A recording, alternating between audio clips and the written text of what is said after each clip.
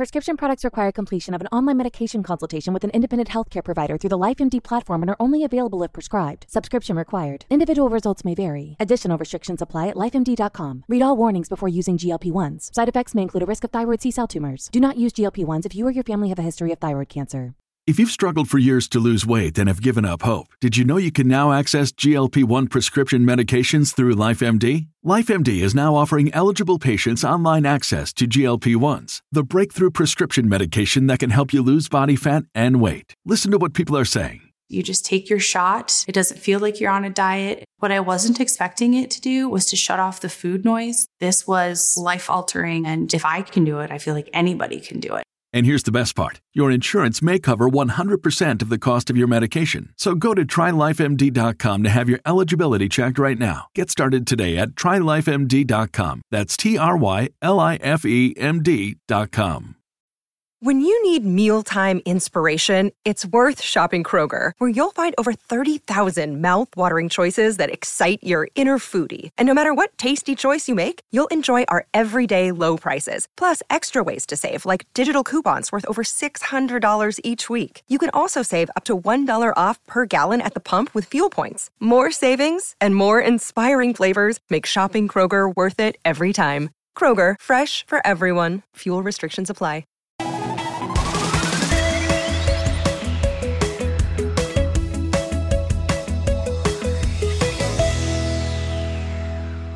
Hello, everyone, and welcome to XYZ, the podcast about CNC, automation, robotics, business, and more. My name is Aaron Goff, owner of Goff Custom Knives, and I'm joined by my co-host, Nick Frank, from the Frank Brothers Guitar Company. How are you, mate? I'm good. I've missed you. Yeah, you too, buddy. I'll tell you what, the official theme of today's episode is beer time. Hey, I'm having one too. What are you drinking? Stiegel Radlers. Well, that's fun. Real man's drink. Everyone should know that Aaron is shirtless and drinking a Radler. Yeah, it's one of those episodes, people. Yeah, I was running late, so I ran home, and in Ontario at the moment, it's like 90% humidity. Mm-hmm. So by the time I got home, I was just drenched from head to foot. So I actually ran through the shower before jumping on with you. Oh, nice. Yeah. Not that everyone needed to know that. Sorry, I just put a weird visual in everyone's head. I'm fully clothed, just so you know. Well, that's thanks. I'm wearing long sleeves and long pants. Yeah, you're a weird guy. It's my beach attire. How's everything going, man? It's good. Yeah. Yeah? It feels like it's been so long. I don't know. I don't even know what's been up. But I've been running the Haas a lot. Nice. And I've been running the Axes as well. So I got like these two machines running. And I've pitted them against each other. I can guess which one has been winning. Yeah. Yeah. How's it been going though? Like you've been like actually running production now by the sounds of it. I've been doing a lot of body stuff. Exciting. So we do the arching on the arcade tops, the arching on the. Well, we're just doing we're pretty much doing everything body related, even cutting out the guitars. We just dialed in our purfling, which is like the inner band that goes around the binding, and that's like a custom option. We do like this tortoise shell purfling. That's really cool. So that's just another thing that we've checked off the list. We have moved on to starting to run plastics. So pick guards are pretty well done. I'm sure I've talked about this, but we changed up the way we do it because the pick guard itself has so many custom variables. What type of pickup is going in it. We just made a palette that runs blank, like pick guard shapes, and it does the holes for the screws, chamfers them, and does the chamfer around the perimeter. So it's the shape of the guard. The chamfering is all done. The countersink's done, and then we have a secondary palette that runs the pickup routes.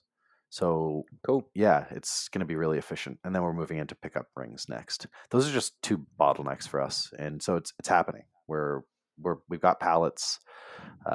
We're making parts. It's been nice. That is super exciting, buddy. How about you? You said you had a lot to talk about. Yeah, last week was a crazy week. So I was supposed to be on vacation, but it was probably the least relaxing week of my entire life. Oh my God. What Yeah, happened? it was pretty nuts. So I was on vacation in this little town, and some friends of mine moved there about 6 or 7 months ago. And so my girlfriend and I have been talking about moving outside of the city for quite a while. And this is where we'd like to move because we already have people there. We have a little bit of a support system. Can you tell us the name of the town? It's called Bob Cajun. Oh, Bob in Cajun. Ontario. It's very cute. Everyone go listen to the song Bob Cajun by the Tragically Hip. It's pure Canadiana. Yeah, it's a great little town, Super cool town. Yeah, and so I was walking through there and saw a house that would have been perfect for us. 1.5 acre lot, a little house. It's only like 900 square feet upstairs and then a finished basement downstairs. That's like same again. And it had a newly built, really nice, high quality shop right next to the house. Yes. Not a super big shop. It's only 500 square feet, but it's right there. It already has electrical service. Like it's good to go. 3-phase? No, unfortunately. So I went from never having seriously looked at real estate to putting in my first offer on a house in 2 business days. Like I went from like no mortgage broker, no real estate agent, no nothing to like offer on the house, finances ready. Oh my in God. 2 business days. That's incredible. And it was one of the most stressful things I've ever done in my whole fucking life. Yeah. Unfortunately, we didn't get the house. Fuck. But you know what? It may have worked out for the best. You never get the first one.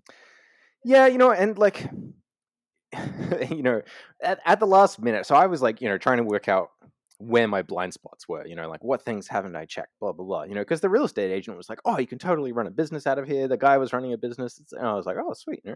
And then I looked into the zoning bylaws and this place is zoned hamlet residential, which is not quite like urban and not quite rural. It's like a relatively rare middle ground. Oh. And it turns out one of the bylaw rules for that property is actually that you cannot run a home industry on the property. Oh, shit. Yeah. Wow. So I ended up like calling the planning office of like Trent Lakes and like talking to a super lovely guy, being like, okay. And I was just a super straightforward with him. I was like, so sometimes I run this, I have these big machines. Sometimes I use them as a hobby. Sometimes I might use them as a business, If you guys found out I was using them for a business, what's the repercussions? Mm-hmm. And he was like, well, we'd have a building inspector come and, if it's unsafe, we'd issue a notice to comply. And if you refuse to comply, then there'd be fines, and then he was like, we really operate on the like, be a good neighbor principle. Right. So well, that is the crux of it. It's no one's ever gonna, you're never gonna get in any trouble unless you got a neighbor that complains. Mm-hmm. And once you get into that situation, you're potentially kind of fucked. You're fucked whether the law's on your side or not, probably. Yeah. I do remember hearing a story about a guitar maker who was building guitars out of his garage, and the neighbor just kept complaining, saying that the noise was driving her nuts, and he just was like running a router, which is kind of a noisy machine, but it's a little like a hobby router, pretty much like a Porter cable, and he like couldn't even hear it himself when he was outside of the house. Right. So you just get some person who's a jerk. So okay, well, this is huge. The process is, the wheels are in motion. Yeah, so it's exciting. It's terrifying. It's a big leap for us because neither myself nor my girlfriend actually have our driver's licenses. Mm-hmm. So we were like putting in an offer on a rural property without having a car or driver's license. Like it was a big step, And so, what are you going to do about that particular Oh, we're going to get our licenses and stuff. Like, we just have never had a need to. You know, Yeah. we're in downtown Toronto. Like, Oh, it's I mean, really... yeah, I didn't get my license until I was like 25 for that same reason. I never needed Right. it. Yep. Take the subway everywhere, streetcar, bus. Yep. Yeah. So, and then, you know, that's led into a chain of things for me. Like, okay, so, you know, I use DHL for all my shipments. Will they pick up there? Mm-hmm. Like, how do I deal? Like you said, like, you know, it doesn't have 3-phase. Like, how do I deal with that with all my machines? So yeah, you know, it would have been in some ways, I'm kind of glad that it didn't go through, because it would have been a mad scramble. Right. You know, super expensive, super brutal kind of process to move a shop, obviously, and then like doing it into a situation that's not ideal is even harder. So we'll see. Like, it's going to happen at some point, hopefully soon. But yeah, it was just a crazy process. That rules. I'm so excited for you. Thanks, buddy. Yeah, one day it would be so nice to be able to just like roll out of bed, go into the shop, start a cycle, and then, you know, go have a shower. That is the dream, isn't it? Yeah, I think that'd be really nice. Cool. Well, have you looked at any other areas like besides Bobcaygeon? Is there like a rural, less hamlety area outside of Bobcaygeon? I'm sure there is. It turns out that zoning is actually kind of an aberration. Oh. Like, the planning department said that in their whole municipality, they only have 3 small areas, like 3 neighborhoods that have that zoning. Oh, okay. So Yeah, not so not something you're going to have to be stressed about going forward necessarily. No, and like literally the house next door to this place was zoned rural. In rural, you can do whatever the fuck you want. In a rural zoning in that municipality, you can have a 2,500 square foot accessory building devoted to a home industry. Oh, sick. Yeah. Okay. So I could have, like, you know, totally separate service, like electrical service, you know, no, whatever I want. Bigger than 2,500 square feet, though? Not bigger than, is that what you said, sorry? Yeah, no bigger than? Yeah. Can you go vertical? Can you do 2 stories of 2,500 square feet? I don't know, but like 2,500 square feet is still like huge. Oh yeah, that's plenty of space. That's how big our shop is right now. Right. But yeah, I was just curious, you know.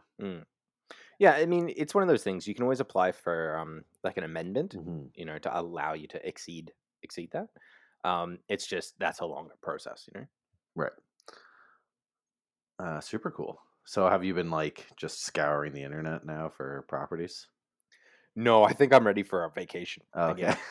Did you get a little time to relax? A little bit. It wasn't really that relaxing. It was like the first few days where you're trying to wind down. Yeah. And then this happened, you know? So it was like, eh. So like I went to work today and I was like incredibly unproductive. It was kind of frustrating because my brain is like toast. Mm-hmm. I'm like, you know, still coming down from, because it was only last night that the offer was in. We're like waiting to find out what had happened. The real estate agent forgot to call us and tell us that we'd missed. Come on. So we're like sitting there for like 3 hours, and I call him up. I'm like, "What's going on?" And he's like, "Oh, I didn't call you." Oh my god. Okay, so You know. you're not using him anymore? Mm-hmm. So he was just a local probably. realtor? Yeah, exactly. Yeah. So I have my own. Actually, my accountant is a real estate broker. Oh, okay. So I actually used him to put the offer in. Cool. Yeah, man. Yeah, crazy process. And like just the process of getting a mortgage as a small business owner. Oh, terrible, terrifying. Honestly, it wasn't as bad as I thought it would be, you know? So it was kind of interesting. They had to do what's called a stated income mortgage, where basically they actually use my mortgage for my income from this year, even though I haven't filed it yet.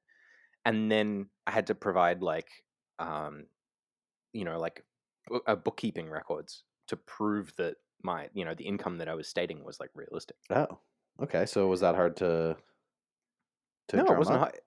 It wasn't too hard at all. It's just bank statements, really.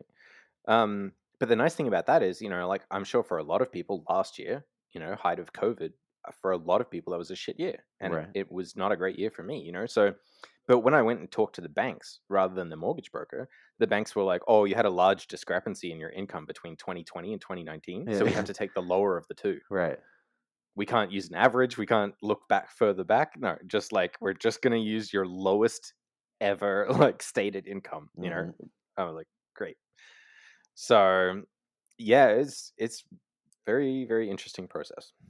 I was going through a similar situation last year and last summer, and yeah, I don't know, I was just nervous about the whole thing. And it ended up working out, but that's good. You always just assume they're gonna the man is gonna screw the little guy. Well, and that's what happens a lot of the time. Yeah. But yeah. So yeah, apart from that, like I don't have a whole lot to report on my end since the last episode in terms of like machining stuff, right? Because I really haven't done that much since then, you know. But yes, I'm still very excited about my hydraulic tool holders. Ah, yeah. Okay, I have the bug, and I want one, and I can't. I'm just trying to justify it. So actually, I saw something the other day that got me super excited for you, which is that Haas just released indexable ball nose cutters in their Haas tooling line. Okay. I'm not sure if you saw that. I didn't. I've been curious about those. Yeah, because they might be good for your application. Yes. Which is good. Yep. This isn't bad for us. I mean, I've never used a straight flute ball nose, but straight flute tends to be all right for wood. Right. But very reasonably priced compared to the other like indexable ball nose mills that I've seen. So, and they have them in diameters up to like 1.5 inches. Cool. Well, so I had a little visit from our friendly neighborhood Haas rep. Ah, yes, Fabrizio, which is great. I like the guy. I was catch up and show him the progress we've made on the machine. And he said, you know, Haas tooling is not available in Canada yet, but Serco Machinery, who he works for, that's the HFO in Ontario, right? Can bring it in. So, because I was talking to him about wanting a shell mill, right? And he said, check out what we've got, and if you want us to bring something in, I can do that for you. So I probably could get my hands on an indexable ball nose, which is an interesting idea because, well, I don't know how well it would work for us. For the 1/2-inch ball nose we use is a 2 flute helical. It's got a really slow helix, and we use a lot of the length of the flute for. So we do these pockets for the electronics cavity, and we mill it all out with a square end mill, rough it all out, and then we have a radius bottom. So we finish it with the ball nose, and we actually cut the entire wall, which is 1.5 inches tall at least, right, with the edge of the length of the ball nose. Like, so we get this really smooth wall finish plus a round over on the bottom, or sorry, a radius on the bottom. Right. And from memory, I believe that the indexable ball noses do actually have like a short vertical section on the insert. So one thing you could do now that you've got such a fast machine is just like, you know, crank up the RPM and then do like a ramped contour around the outside. So you'd make multiple passes to form your flat wall. Right. But, you know, because you can really move, it'd be pretty quick. Yeah. But it's nice to take one full depth pass at the very end. It makes it just, the edge finish is beautiful, and it's seamless with the radius at the bottom. Yeah. Yeah. But that being said, we use a ball nose for. I posted some videos. I should have posted them to the XYZ Instagram, but I posted a video of the heel contouring. So the heel is the portion where, I mean, you know this, but the heel is the portion with, you know, the neck, the shaft of the neck goes up into the heel, and then the heel meets the body. And we have this contoured blended heel where it blends seamlessly into the body. And that's all done with a ball nose, and it's mostly using just the tip of it. So it could be a good application for that. I like the Yeah, idea I mean- of keeping tools sharp. Yes, sure. And Yeah, it's not having to replace the whole tool. It's $140 tool, that ball nose that we're using. Right. Whereas if I remember correctly, the inserts for like the 1 inch diameter Haas ball nose were like $35 US. Mm-hmm. Right. It's just one So- insert, right? Yeah. Yeah, that's pretty good value. I mean, and we would only need a 1/2 inch. Did they make it that small? Yep. Yeah. Yeah, they go down to like 7/16 Oh, okay. or 5/16 or something like that. They go quite small. Right. Nice. Yeah. Yeah. Well, that's a really good thing, or a good option. I should look into that. So you were saying before that you've got the hydraulic tool holder bug now. Have you bought any? No, but okay. So this is probably totally impractical because I honestly don't think we really need it for what hydraulic is built for. Right. But we do a final cutout of the guitar body, and it needs to be perfect. And so what I want to have is we rough out the body with a Mhm. 1/2 inch end mill, and then finish it with a different tool that's only meant for finishing. Yeah. And I was like, maybe that's a good application for the hydraulic. Because the tool will probably still last a long time because we're not going to be cutting a lot with it. Mhm.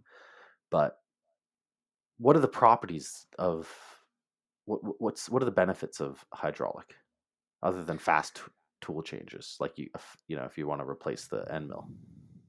Well, so as I was saying last episode, like people have always told me, oh, they have the best vibration damping. I think what they actually mean is it has like the best stiffness because Right. the tool holder body is huge. Is it Like okay? really, yeah. So it's coupling that tool into the spindle really, really tightly. So that would be like, probably a benefit for us. for sure. But honestly, I think in your application, particularly given that you're probably talking about like a relatively large square end mill, right? Yes, so it's a 2.5 inch length of cut is the one I kind of want. Mm. Right now we're using one with a 2 inch length of cut. It's What diameter? 1/2 inch, and the one what we use now is a 1/2 inch single flute upcut with a 2 inch length of cut. Right. And the one I'm looking at is 3 flute, super slow helix, like 22 degrees, and 2.5 inch length of cut, which is a Honestly, little just- bit more than I need. But Sure. I would say just run it in an end mill holder. Like you're going to get like really good contact in an end mill holder. You don't really have the cutting forces. yeah, to it just doesn't justify have the Weldon hydraulic. flat. Who are you getting the tool This from? one that I'm looking at is from Harvey. Okay. Do they not offer a service to put Weldon flats on? I mean, maybe you could ask for it, but it's not a stock thing, I think, and it would probably cost a couple bucks more. Yeah, like literally a couple of bucks though. Yeah, but why not put it in a hydraulic then? If I'm going to be, I guess like you're talking about the difference between like an $80 tool holder and like a $200 and something tool holder. But yeah, sure. Yeah, I mean, what I'll probably end up doing, honestly, is just putting it in a collet, Right. an ER collet, and mill holder. I'm just dreaming. Just dreaming. Well, one thing I would say, if you do decide to do it, so you can get, I'm not sure if Maritool has both yet, but you can get the hydraulic holders with a 1/2 inch bore and a 3/4 inch bore. Yes. And then you can get sleeves in either size to, but reducing sleeves, right? Yeah. So you could put that 1/2 inch tool in a 1/2 inch tool holder. Right. With no sleeve. Yeah. But I would definitely say don't do that. Yeah, I've heard that that's not as good an idea as just having the sleeve. Yeah, I mean, having a sleeve like potentially makes it run out a little bit more, but like, like these things are ground to such tight tolerances, I wouldn't be worried about that really. Like the reason I would say to make sure you use a sleeve is because that way, if you do somehow crash the tool, it's most likely it's going to trash the sleeve and leave your tool holder untouched. Whereas if you like, fuck up the bore in that tool holder, then it's toast. Right.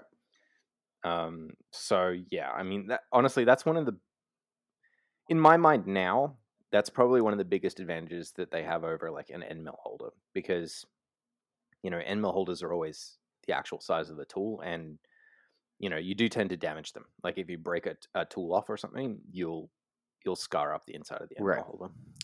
Yeah, Mark and I were talking about this because we're just talking about tool life management Mhm. and how we never break tools. Like it's so rare. Yeah, sure. Other than maybe our smallest tool, which is 23 thou.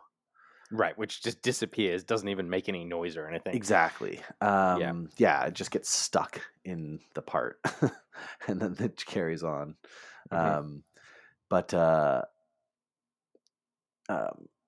because of that, we sometimes we need to be more we need to be more observant about the like edge finish and stuff like that, because you could just be running a dull tool forever. It's still just going to move the wood away. Yeah, yeah. I forget where I was going with that. But yeah, so an end mill holder probably wouldn't be problematic for us because we, Right. not going to break tools Right. really.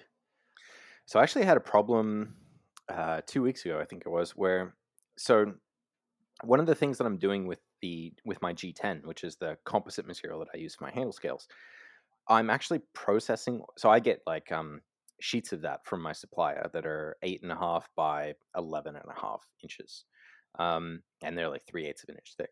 And I used to kind of cut those up on a tile saw, Mm-hmm. using a diamond blade and water to keep the dust down, and that worked pretty well. But one of the things that I'm trying to do at the moment is when I'm cutting that down into like the rectangular blanks that I use for my handles, I'm keeping the size really, really accurate, and especially in thickness, so that I have this system where I can just put a liner in to a jig, put some glue in there, put a handle scale on there, and then glue it up, and overnight I have a sandwich, a beautiful knife sandwich Mm-hmm. ready for the morning.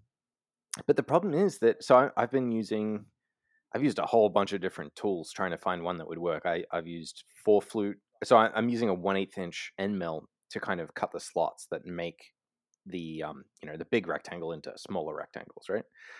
But G10's like super hard on tools. It dulls them. Mm-hmm.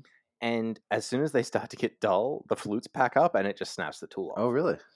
Yeah. So I went through like 4 or 5 tools in like a 2-day period. Eek. Yeah. Which sent me off on a journey, because I was like, okay, I know that there are tools meant for G10 because they use it all the time in circuit boards, right? Mm-hmm. So I'm pretty sure that you guys get your fret slotting bits from precisebits.com, We right? do. Right. So they have a whole line of end mills specifically designed for cutting G10. Oh, cool. And they have like 2 types. They have like it's like a burr. It's not like a normal end mill. It's like a Yes. burr. So it Okay. has like 7 flutes, and then each flute is actually like serrated. Yeah, I've seen this. It looks like a grinding sort of tool for a Yeah. Dremel. Yeah. But those things are supposed to they actually rate their lifetime in linear inches. Mm-hmm. And it's like 1,200 linear inches out of a tool. Okay. That's a hell of a lot more than I was getting out of these little What's the things. diameter? 1/8. Okay. Yeah. Funnily enough, though, it turns out that McMaster actually stock these tools Okay. in their like router bits section. Because like Precise Bits seem great, but like I'm gonna have to like place a separate order with them. Wait, it's gonna be like weird shipping and all sorts of shit. You have a kink for McMaster Car. Everyone has a kink for McMaster car. Come on. Yeah, so I've got one of those in my cart right now. They're not expensive. They're What like does it cost? $11. $11. Oh, Yeah. yeah. So rather than being in there, the reason I never found that is because it's in their router bits section, not in their end mill section. Oh, that's like that's what woodworkers call end mills. Yeah. I actually I've had to for this podcast change my vocabulary because we'd always call them Right. fucking router bits. Right. I don't know what it is. That's fair. But yeah, they have them up to 1/2 inch diameter and Cool. 2 1/8 inch length of cut. Oh, sick. Yeah, I gotta look these up because I've got something in my mind for what it looks like, but Um, okay, so the thing about Precise Bits, where you might want to reconsider, is if you're if you're going through a lot of them, I'm pretty sure they give you bulk discounts. Oh, okay. Because we'll buy like 10, 23 thou end mills that Right. we use to fret slot and a few other different things. Yeah, we'll buy them like 10 at a time. They come in a cute little case. Mm-hmm. And yeah, I think you get a price break. Okay. Yeah, I mean, I have used Precise Bits in the past. I can't remember what for, but I know I bought the stuff from them, and they were great. So yeah, if anyone is looking for something like that, then 100% they are an interesting supplier for those weird kind of like circuit board drills and Yeah. Oh yeah. circuit Okay, board I'm end looking mills at and them stuff. now. Yeah, this is Yeah. cool router bit. Yeah, and so they said that like that kind of burr design is very specific for cutting G10 because it has like the serrations to allow it to cut the fibers, and then the gullets are specifically designed to move away the like soft fluffy chips while still having a really large core in the tool to resist the cutting forces. Right. So yeah, we'll see. I mean, I'm What kind kind of of you don't care about edge finish either? not really, no. It's a roughing operation, Yeah. So Made from sub micro grain tungsten carbide. yeah, so we'll see. That should be fun. Should be interesting. Yeah, sick. Well, I'll be curious to see how that goes. Yeah, it is a pretty stiff looking tool. Like the gullet's pretty Yeah. small. Yeah. It almost looks asymmetrical. The tool? Yeah. Well, no, like if I'm looking, they have a photo on precisebits.com of the end of it, but it kind of looks like it's spinning. Anyways, go look at it. Precisebits.com, chip breaker router bits. Yeah, it's actually a very cool website. They've got some pretty unusual stuff on there that you wouldn't really see outside of like the circuit board industry. It's kind of a hilarious website too. So it's a bit weird, kind of old school. The color scheme is funny. That's fine though. Yeah, no, it's great. I mean, I love being just able to click to buy, and that's what these guys do. Yes, 100%. So on that note, one of the things that's kind of a bottleneck for me at the moment is that like I have all these little processes that I'd really love to like take off of my VMCs because the VMCs should be hard milling. They should be hard milling 24 hours a day. They shouldn't be doing like G10 cutting or like Kydex cutting. Like they should be doing something that's like suited to their build. So I've been like fucking around more and more. I want to build a CNC. It's been like my dream for the longest time to design and build a CNC machine from the ground up. And one of the things that's really been stopping me is the spindle. Because you want to have tool changer. I want to have a tool changer. Yeah, 100%, of course. And so you can buy like BT30 spindles off like AliExpress, and they're actually pretty decent from what I've heard. But they come like you have like a pneumatic piston above the spindle to knock the tool out, and that pneumatic cylinder is like the same height as the spindle, so you end up with a stack that's like 2 feet tall for this tiny little spindle. So I've been trying for the longest time to work out how to package like the spindle, the motor, and the pneumatic actuation for the tool release, in a compact package. And I finally have worked out how to do it, which I'm super excited about. Is this something you can share? Yeah. Is this going to be open source?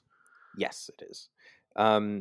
So basically, the spindle and so I'm actually going to be using a 1 horsepower brushless servo to drive the spindle. Will it be belt driven? Yes. Cool. Yeah.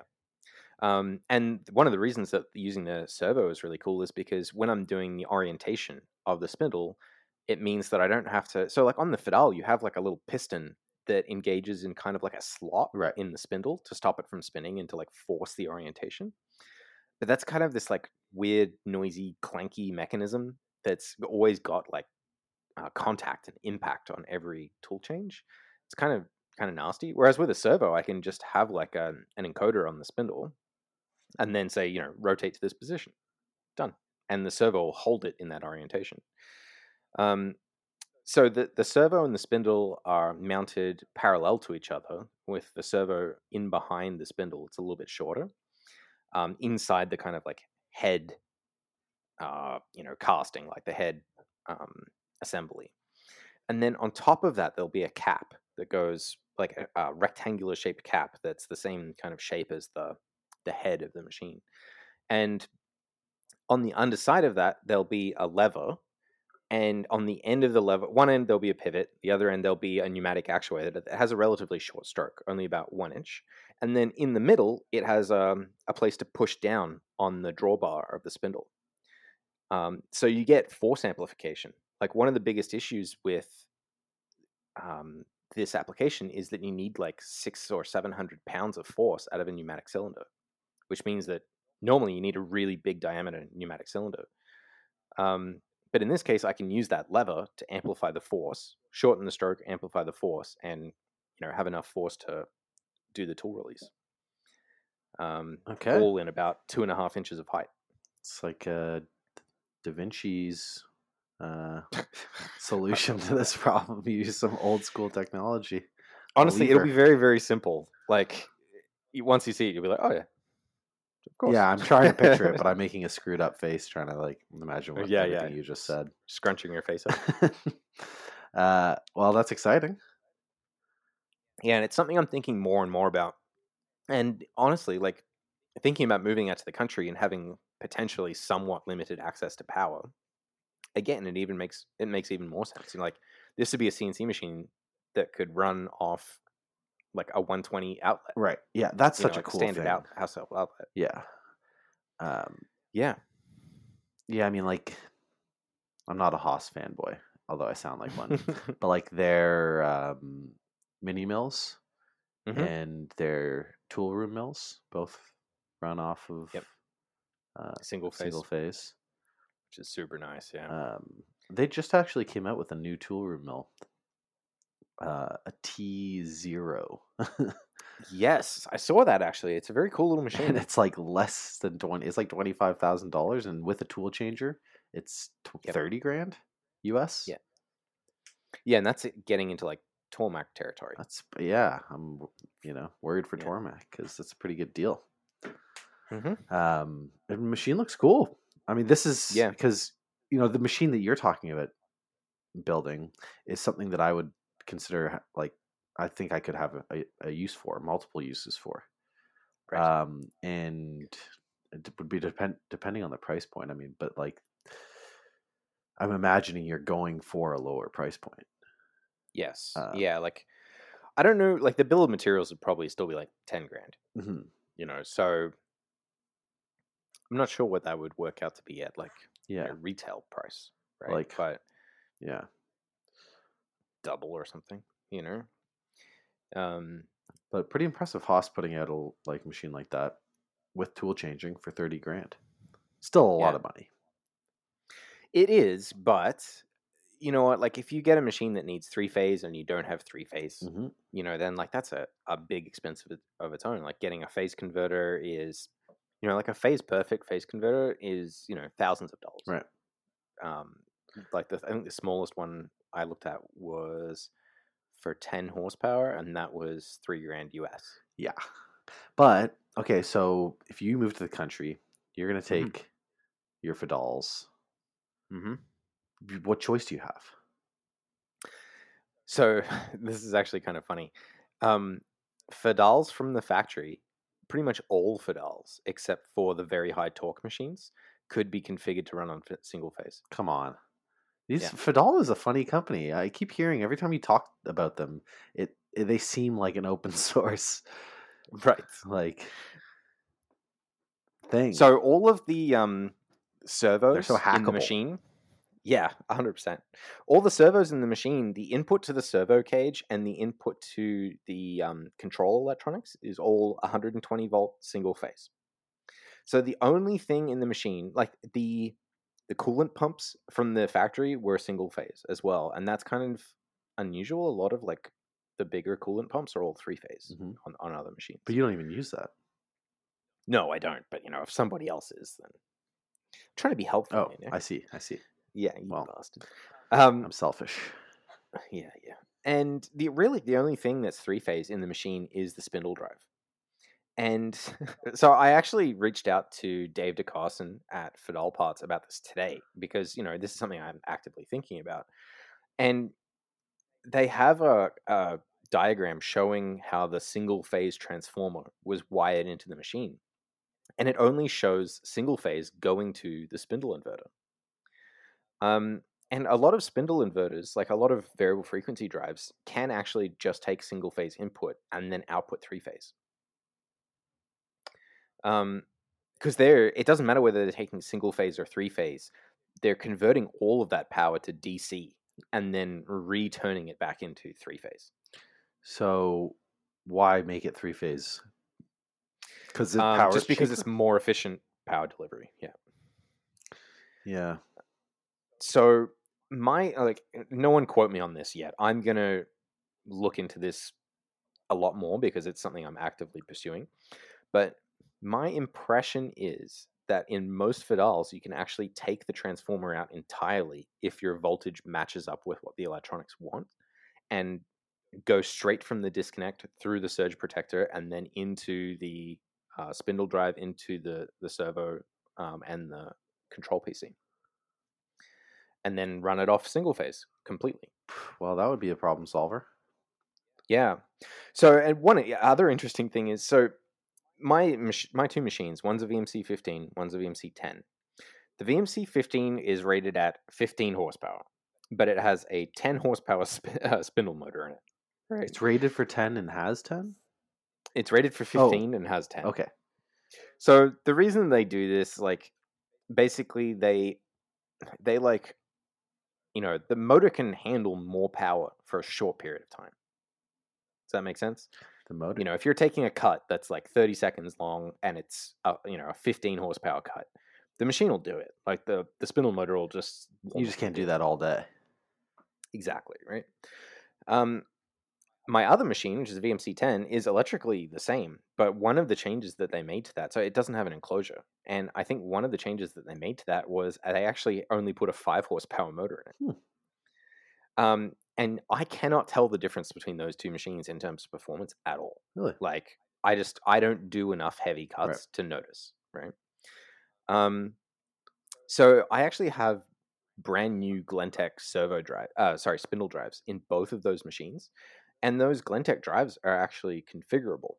So you just like literally turn a dial and it changes the complete configuration. Like you can tell it, it's a 10 horsepower, 10,000 RPM spindle drive, or it's a, 5 horsepower, 7,500 RPM spindle drive. And one thing that you can do with a 3-phase motor is you can actually run it on a VFD that's smaller than the motor. Like, you'll lose power, obviously. But you can run like a 10 horsepower motor on a 5 horsepower VFD. You just get 5 horsepower out of it. Oh, okay. It dumps it down. So, yeah, exactly. So in my case, like, I don't need 10 horsepower. I never, like, I've done all the calculations for how much power my cuts consume, and they're all less than 1 horsepower. So what I'm going to try doing is actually just like changing the configuration on the Glentech drive on my bigger machine down to 5 horsepower, and then convert both of them to single phase. And the advantage of doing that is that it would mean that I can put them on smaller breakers. Right? So like, let's say I end up in a shop that only has 100 amp, 240 volt single phase, rather than having to put those machines on 60 amp breakers each. Right. I could put them on a 40 each. Okay. Yeah. Obviously you can actually have like, so you have like the main breaker in the panel, which will be 100 amps, and then you have all of your other breakers, and the sum of all of those other breakers will pretty much always be more than the main breaker, because it's assumed that you're not pulling all at once, full current from all at once. Yeah. It's like when you have your kettle and your toaster oven plugged into the same outlet. Exactly. Bad times ensue. Yeah. Yeah, so I mean, if anyone's listening to this and thinking about doing the same thing, one thing you have to be really careful of is to never undersize your wiring. Like your breaker, I am not an electrician. Don't take anything I say as professional advice. I'm an idiot. Don't listen to me. But the circuit breaker always has to be the weak point in the circuit. Now that being said, in my last shop, I asked the electrician to hook up a temporary circuit for my screw compressor, which takes 600 volt 3-phase. And he ran 15 amp wires to the machine and then put it on a 30 amp breaker. Sounds no good. That is very, very no bueno. So if your electrician ever does something like that, immediately fire them. What happened? Did you notice? I did notice, and it was fine. I luckily I didn't really have to use it for more than like a couple of weeks because I was just getting that compressor up and running. Is it just what he had? Did he know he fucked up? I have no idea. But like, putting undersized wiring on a circuit is such a bad and dangerous thing to do. Right. But that wasn't the only bad and dangerous thing that he did to me in my shop. One of the other funny things that he did was all of the electrical work in my shop was done in conduit. So they're pulling individual wires through like metal conduit. And technically, I believe, under code, you can use the conduit as your ground rather than pulling a separate ground, right? And that's what he did.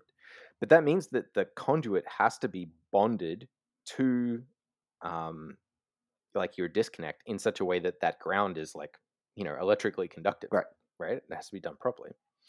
He bonded it to the Fadal disconnects, which are painted steel. Oh, no. Right? So I'd been running this machine for like a year. And then when I was taking the machine out, I looked in the disconnect. I'd never thought to double check, a licensed master electrician's work. And I looked in the disconnect and I'm like, there's no separate grounding wire. Oh, he must be using the EMT conduit. And then I'm like, but the EMT conduit is attached to the machine on a painted surface. Like there's no metal to metal contact. Right. Yeah, it boggles my mind. So, I did check with a multimeter and there was continuity. So he must have torqued it down hard enough that he broke the paint there somewhere, but I'm very sure that's not up to code. Yeah, and did he check with the multimeter? Fuck knows. So we had the opposite thing when we when we had the Haas installed. There was confusion between the electrician and Haas about the ground. So there was from the transformer cables running, and it,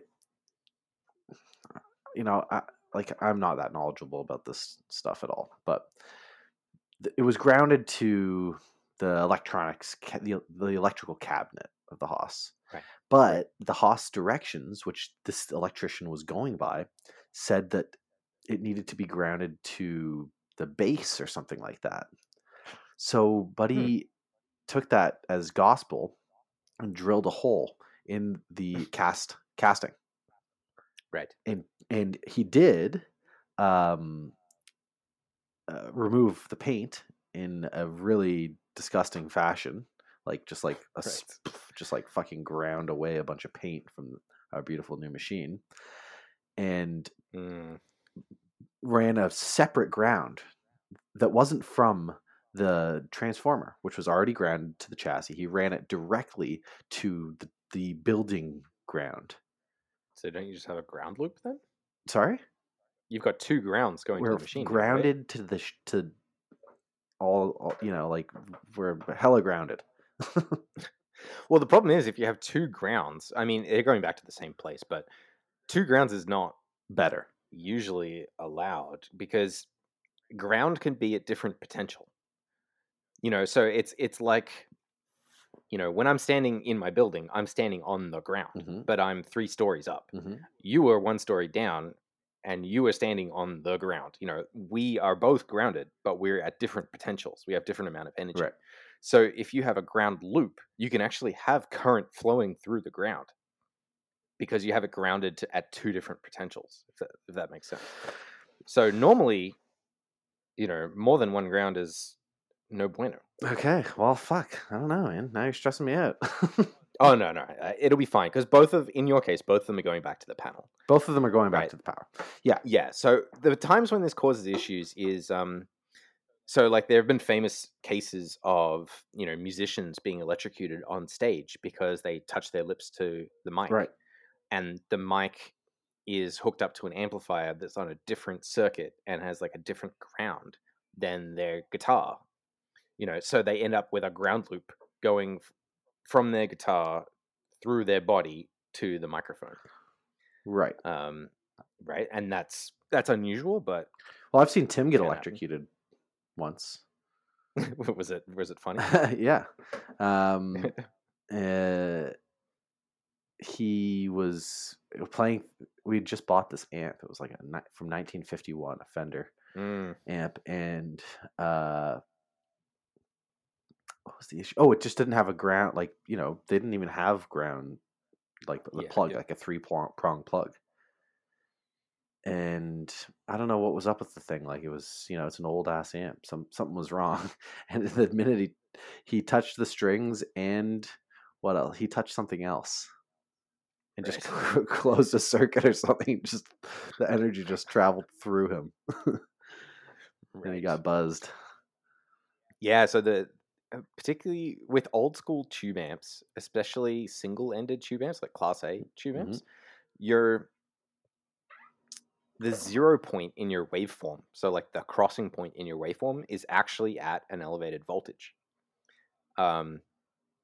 So you imagine like the voltage is 0 volts to 200 volts. The place where the sine wave crosses 0 is actually at 100 volts, and then you have to use what's called a decoupling capacitor to get rid of that 100 volts of DC. So you end up with an AC output after the decoupling capacitor. But if something's gone wrong and the capacitor's like shorted or something, then you're just getting 100 volts all the time on the output. Yeah. Yeah, it didn't cook him or anything. It just gave him a little bit of a surprise. Mm-hmm. My most recent surprise, I've gotten past the point, thankfully, where I electrocute myself for the most part. But I was working on my iMac, of all things, an older one where you could actually like take the screen out and then swap the hard drives and stuff. And there is a particular step with iMacs where you unplug them from the main power and then you hold down the power button for 10 seconds.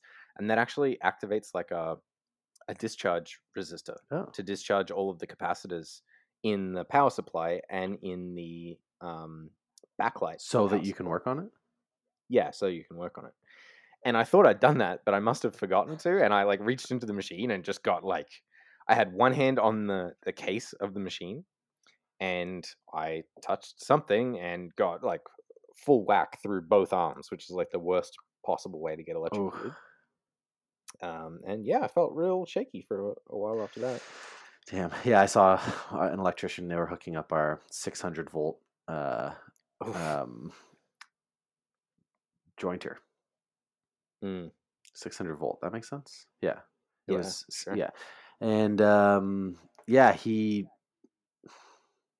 I don't know. He fucked up and took a pretty big jolt.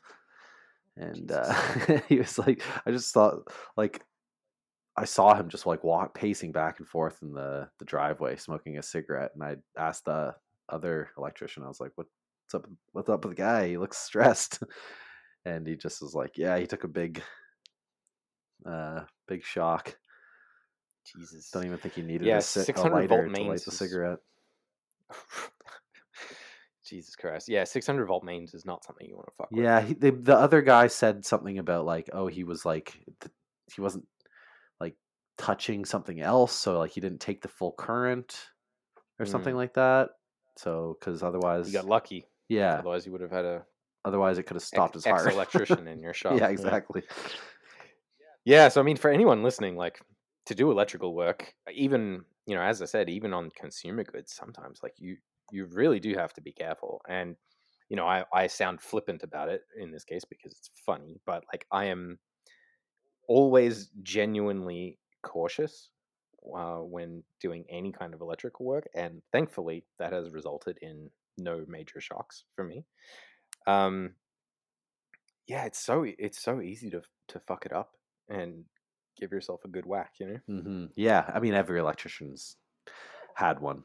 I worked for a contractor when like I was 21 or something like that, and he had these wire cutters that were just like metal. They didn't have like an insulated handle or anything like that. And they just had this huge wire-shaped Hole hole in the in the middle of the where Yeah. the wire cutters cut. And I asked him about it, and he said there was the electrical current just burned a hole in the wire cutters and also cooked him. He's changing a light fixture or something like that. I don't know. Right. Yeah, you have to be extremely careful. Yeah. So yes, if you don't know what you're doing, don't do electrical work, and if you do know what you're doing, still be careful. Yeah, I always hire an electrician. I think there's a law here that you can do electrical work if you own the property, but otherwise There no. it is, yeah. Yeah, and that's actually one thing that I'm really looking forward to is that once I own my own shop, I'll be able to pull permits, do electrical work, have it inspected, like do it myself, but do it all above board. Yeah. Because electricians are expensive. Super expensive. And I mean, this is the funny thing. Every time we bring the electricians in to do something, they're always like, never done this before. Like install a fan in our spray booth or shit like that. And it's like, I mean, it's all like, I guess when you boil it down to the basic elements of what electrical work is, it's maybe not straightforward, but it's kind of all the same. Like there's some basic rules. Yeah, the thing that bothers me is just, so in the last shop, that electrician, like I specifically saw itemized items on the invoices that he gave me for permits and inspection. And in hindsight, I don't think that either of those things were done. Because so I've had other electricians tell me that some electricians are certified to self-inspect. Oh, okay. Which sounds interesting. Yeah. But, kind of erodes. Mark your own test, Yeah, exactly. Not very scientific. No. But, if that was the case, then, I don't think that grounding issue on my Fidal would have really passed. And I definitely don't think that the circuit for my screw compressor would have passed muster. It doesn't sound like it. No. So, yeah, I'm just, that's one of the things. Like, you pay for a professional, but it doesn't necessarily mean that you're getting someone who's acting professional. No. Yeah. So every time we bring the electricians in, there's always some confusion over something, and they ask me questions, and I'm like, I'm not a fucking electrician. Why was? Yeah. Yeah. Well, Nick, are you ready to talk about space now? Hit me. I've gone all of this time. I've been so patient, just waiting to talk about space. And I haven't looked at. I don't know anything about what's been happening. So. Okay, so we might actually have to take this into next week because I think we're already running close to time. But the last 2 weeks have been insane for space stuff. Insane. What's happening? Who are the movers and shakers? Well, SpaceX, of course, they're the biggest ones. Your favorite. The Wooden Spoon Prize. So in Australia, we have this thing called the Wooden Spoon Prize, which, looking back on it, it's quite mean-spirited. You get the wooden spoon when you're lost. Right. Did you get those? Normally here in Canada, they give kids participation ribbons. Oh no! When I was in high school, you got the wooden spoon. It's like the opposite. Poor little Aaron. And I personally got several wooden spoons, mainly for things that involved exercise. Yeah, I know. So Boeing, we all know Boeing. They're a huge company. They are one of two companies that won the Commercial Crew Program contracts to help NASA deliver goods and astronauts to the International Space Station. Okay. So it's Boeing and SpaceX are the two companies. Now, SpaceX has made tons of deliveries to the International Space Station, no problems. They've had 2 crewed missions, no problems. Boeing, on the other hand, have not had such good luck, unfortunately. So they have a program called Starliner, which was supposed to go to the International Space Station to take cargo. I don't think it's actually made a cargo mission yet. I'm just going to double check that as we talk, but I don't think it's even made a cargo mission, which is hilarious. What's up with these big, aerospace companies? Too big to fail, I think. Right. So the really telling thing, though, in my mind, and honestly, if I was an astronaut, I would not be trying to get my frequent flyer card with Boeing at this point. They were supposed to launch their first mission to the ISS the other day, and they literally had the rocket on the launch stand, and then there was a malfunction on the International Space Station. The latest Russian module that was attached, called Nauka, accidentally fired its reaction control thrusters and started like rotating the whole space station, like out of control. Cool, but it's Yeah, terrifying. bad times. So they were able to fix that, but because of that issue, they delayed the Starliner launch, right? So this is just bad luck for Boeing. Yeah. At this point, to this part of the story, it's bad luck for Boeing. But then they were looking at, so they had literally gone through all of the pre-flight checks. Like, they had said everything was ready to go, right? And then after the delay, they went through the checks again and found that 18 valves in the flight abort system were not in the positions that the valves were reporting to the flight computer. And how bad is that? Anything malfunctioning sounds bad, but yeah. So the flight abort system is like a big rocket that goes off when it's instructed to carry the astronauts to safety with like a crazy 10G burn, like to get them away from the rest of the rocket. Cool. So, but if that rocket fires at the wrong time, like for instance, when you're docking with the International Space Station, then it's just going to drive the whole capsule at like a 10G burn into the ISS. And, potentially kill everyone on board or something like that, right? So it's kind of mind-boggling they found this deep of a problem after the system was already supposed to have been launched. Right. It's surprising that we know about that and then bury it somehow. Right. But B, that they even like went through these check processes again.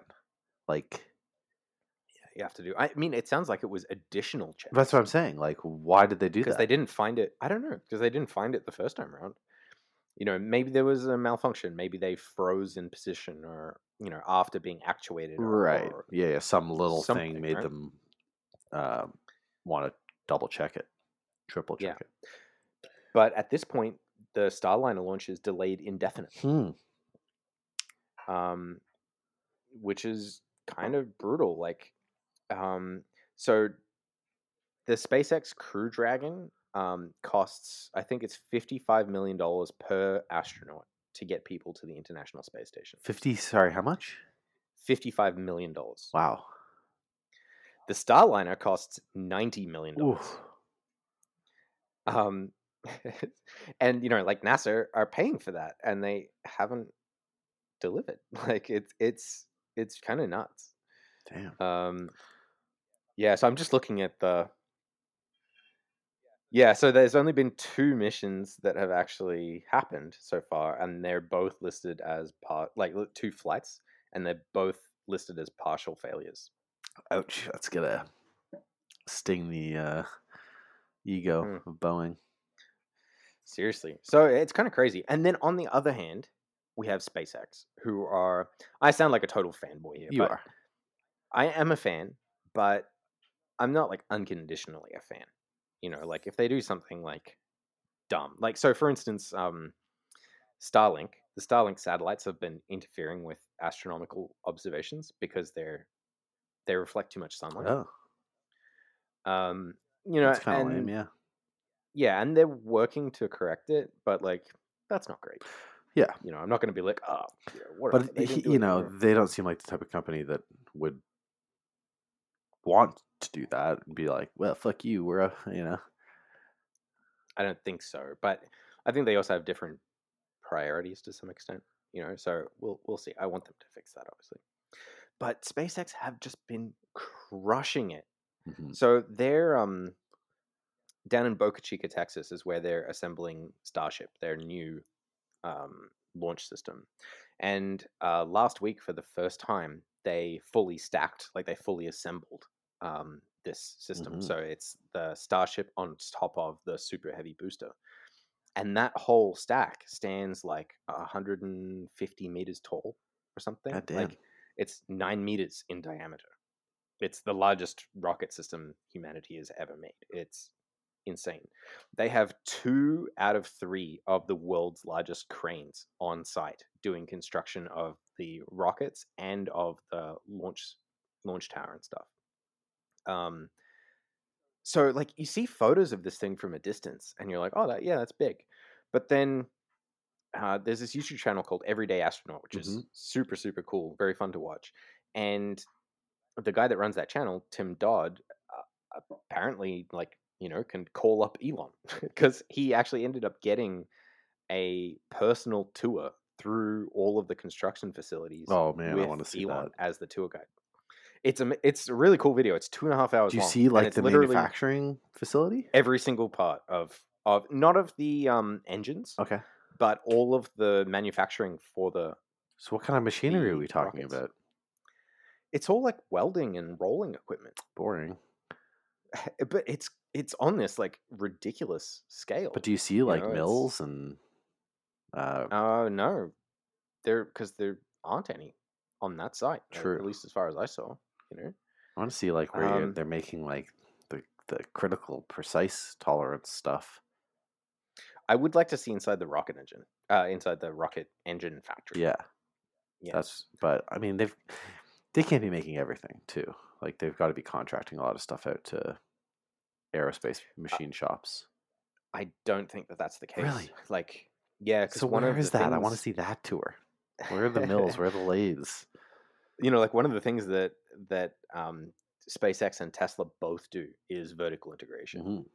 Like they try to keep as much stuff in-house as possible in order to have control over every little bit.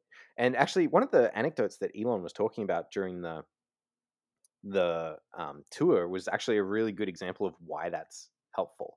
So he said that he was like sleeping in the factory at Tesla during the ramp up of Model 3 production. And there was one particular manufacturing cell that was like the bottleneck for the whole factory. And it was this automated system with like 3 robot arms for placing a fiberglass mat on top of the battery pack. So, it had to be like this soft mat, like kind of wrangled into the battery pack and then glued down and so on. And so he said he spent like 3 or 4 days, like, making the robots a bit faster and like, trying to squeak every second out of this process. And then he was like, hang on a second, like, what is this even for? So he asked the battery pack team, like, and they're like, oh, it's for noise and vibration. And he's like, oh, okay. And then he went to the noise and vibration team and he's like, so what's this mat for? And they were like, oh, no, it's not for noise and vibration. It's for fire safety. Like, go talk to the battery pack. And then the end result of this was they removed the mat and deleted that entire manufacturing cell and just like got rid of the bottleneck.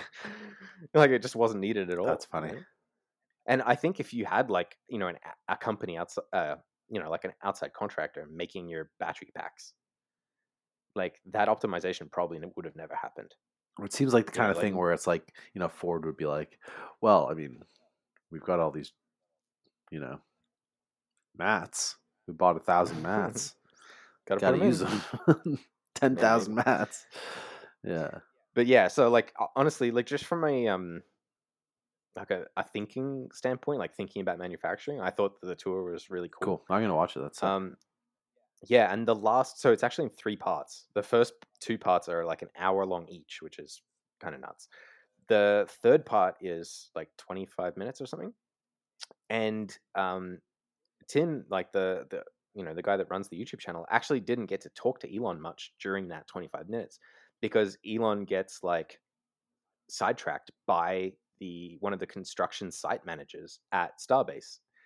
But he just lets Tim keep recording. Oh, so cool. we get to hear like 25 minutes of like troubleshooting, project management. Yeah, of this huge program, And so they're running like multiple, they're like literally doing 24 hours a day construction down there. And apparently the way that they're telling everybody is like, the way that they're communicating the pace that they want is they're telling everybody, imagine an asteroid is hitting the Earth in 8 days. That's the schedule we're working on. Crazy. Maybe there is one. Fuck. Yeah. Who knows? Yeah. I think that was more than 8 days ago. But Okay. Maybe it's gonna be like yeah, it's crazy, dude. Like it was very, very cool video. I mean, I've got like a whole page of notes from the video from a bunch of anything other that applies to what you do or what we do. One interesting thing was Elon said that he has 5 steps. He walked through the 5 steps that he applies to all manufacturing processes. So, it is kind of interesting because like when we think about like engineering, it's always like make the process better. That's the step. You have to make everything better. His first step is make your requirements less dumb. Yes. This is a lesson you taught me a while ago. If you have unrealistic tolerances, then it'll be impossible to make something. And Right. you can scale that back. You could say like, if your tolerances are maybe not unrealistic, but are hard to hold, Right. then it's going to be harder to manufacture. So it's like, can you build into your process lower tolerances without the product depreciating? Yeah, without it getting worse. Yeah, totally. So yeah, like and he basically, one of the things he's saying about SpaceX is that every single person, like every single engineer, is a project owner. Like, if somebody comes to the propulsion guys and says like, I don't think this part is needed, it's like not acceptable for that to be laughed off Right. or waved away. Like every single person can like help optimize other parts of the system. That's company You know what I mean? culture. Or like, yeah. Yeah, 100%. But the old school companies like Boeing, for instance, I think they very much have departments. This department is responsible for this thing. Sure, and there's a lot of ego, and you're not going to tell me my part's not necessary. Right. I don't know about that part, but I think that traditional large scale engineering is very much about like components and subcomponents. Like I'll assign you to work on this component, and then you'll just give me back a box that complies to my specifications. Oh, I see. Okay, so it's just not as collaborative. Yeah, and there might be a lot of opportunity. So like your box needs to be strong for whatever reason because of the specs of your thing that you're making. Could we maybe make that part of the structure to to use that box's strength to provide structural reinforcement rather than having structural reinforcement and your box? Because like when you're launching a spaceship, like every single pound that you add to the spaceship is like 1 pound of stuff you can't take to space. So yeah, it's just super interesting the way that they have that very like collaborative culture, I guess. Yeah. So yeah, like Elon's 5 steps. Number 1 was make your requirements less dumb. Number 2 is try to remove the part of process. Number 3 is simplify or optimize the part of process. Number 4 is accelerate cycle time, and then number 5 is automate. Mm-hmm. Cool. Yeah. And I think that I do some stuff out of order according to those rules. So I'm trying to think a bit more about removing the part or process is a really big one. Like, from a software, I've written a lot of software, right? And from a software perspective, the best code is no code. Yeah, true. Nothing to go wrong with it. No maintenance. No, like if you can get rid of it, get rid of it. Kiss. Keep it simple, stupid. Yeah. Yeah, it's an interesting way to think about it. It's hard. You almost like as somebody manufacturing a product, it's almost offensive to try to remove something. Yeah, you have like an investment in, you've made this thing beautiful. You've spent time optimizing it or whatever. Then someone comes along to you and is like, we don't even need that thing. Right. Well, we've been thinking about this with, as we start transferring stuff over to the Haas, it's like, can we, Mark and I were talking about this today, like this back purfling. It's like the same thing I was talking about at the very beginning. It's just on the back. It's like, we have to fit this purfling into this really tight corner. And it's like, can we just make that not such a tight corner? Why not? I mean, it's our product. Like, let's just make that a radius. It'll go in easier. It'll affect the aesthetic of it, but not in a negative way. I mean, from our thinking, and it'll make the manufacturing easier. 100%. So, yeah, no, it's, constant improvement, but with that principle, I think is a winning combo. Yeah, so one really interesting example of this on Starship in SpaceX is, so on the Falcon rockets, they have what's called a reaction control system, which is basically like little rockets pointing in lots of different directions that allow them to change the orientation of the rocket when it's in space, right? Because you don't have any air to like push around or something, so you have to use rockets. Cool. So of course Starship needs a reaction control system too, but Falcon uses what's called a cold gas thruster system. So it's literally like super compressed air. I'm pretty sure they use nitrogen. So they have a really high pressure nitrogen tank, and they just like open and close a little solenoid and squirt some gas out into space, right? But they need more power than that for Starship. So they went through the whole process of developing what's called a hot gas thruster system. So it actually uses like liquid methane, liquid oxygen. It's a full-on miniature rocket engine. Cool. And they had these, they were demonstrating them and everything. And then they realized that, so part of the way a rocket maintains its structural integrity is actually by keeping the tanks pressurized. Like if you have an empty soda can, you stand on it, it just squishes, right? But when it's full of pressure and it's super, super strong. So they actually have to like generate pressure by basically like vaporizing fuel. Like they'll be venting a lot of the time because you have liquid oxygen in there, super, super cold, but it's always heating up. It's always warming up a little bit and turning into large quantities of gas. So most rockets actually have to vent the fuel tanks, every couple of minutes or whatever, just to keep the pressure reasonable.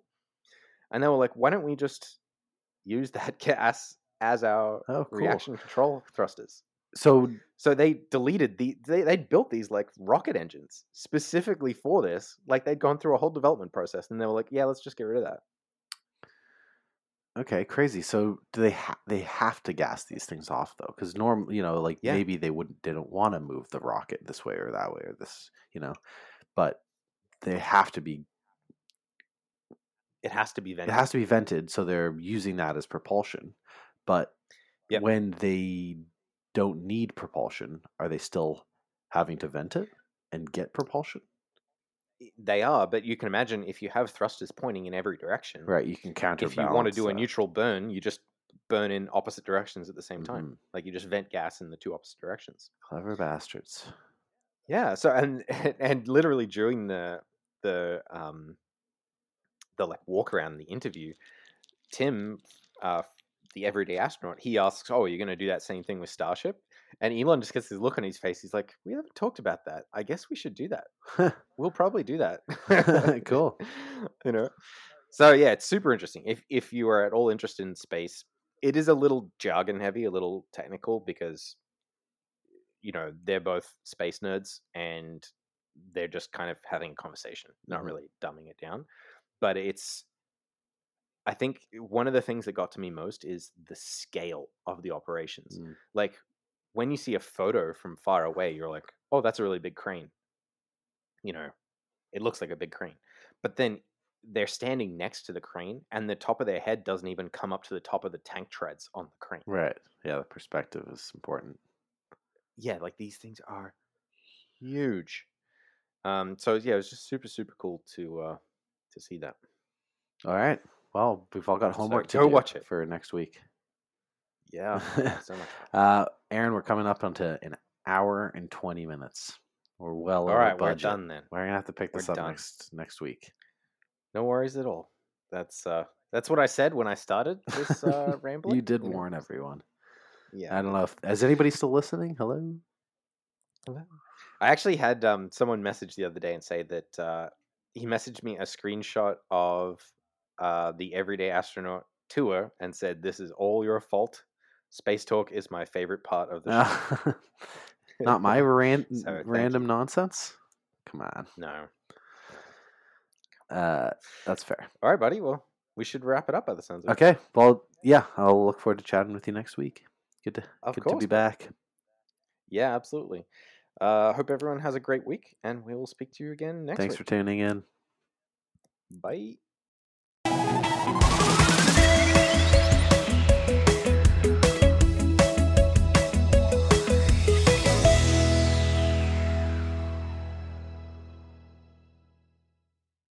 As humans, we're naturally driven by the search for better. But when it comes to hiring, the best way to search for a candidate isn't to search at all. Don't search, match with Indeed. When I was looking to hire someone, it was so slow and overwhelming. I wish I had used Indeed. If you need to hire, you need Indeed. Indeed is your matching and hiring platform with over 350 million global monthly visitors, according to Indeed data, and a matching engine that helps you find quality candidates fast. Ditch the busy work. Use Indeed for scheduling, screening, and messaging so you can connect with candidates faster. And Indeed doesn't just help you hire faster. 93% of employers agree Indeed delivers the highest quality matches compared to other job sites, according to a recent Indeed survey. And listeners of this show will get a $75 sponsored job credit to get your jobs more visibility at Indeed.com/podcast. That's Indeed.com/podcast. Terms and conditions apply. Sick of being upsold at gyms? My guy, you're currently a base member. For $90 more, I can upgrade you to our Shred membership. For $130 more, you'll be a Swole member. And for just $300 more, you'll reach Sweat Platinum. At Planet Fitness, you'll get energy without the upsell. Never pushy, always free fitness training and equipment for every workout. It's fitness that fits your budget. Join Planet Fitness for just $1 down and $10 a month. Cancel anytime. Deal ends Friday, May 10th. See Home Club for details.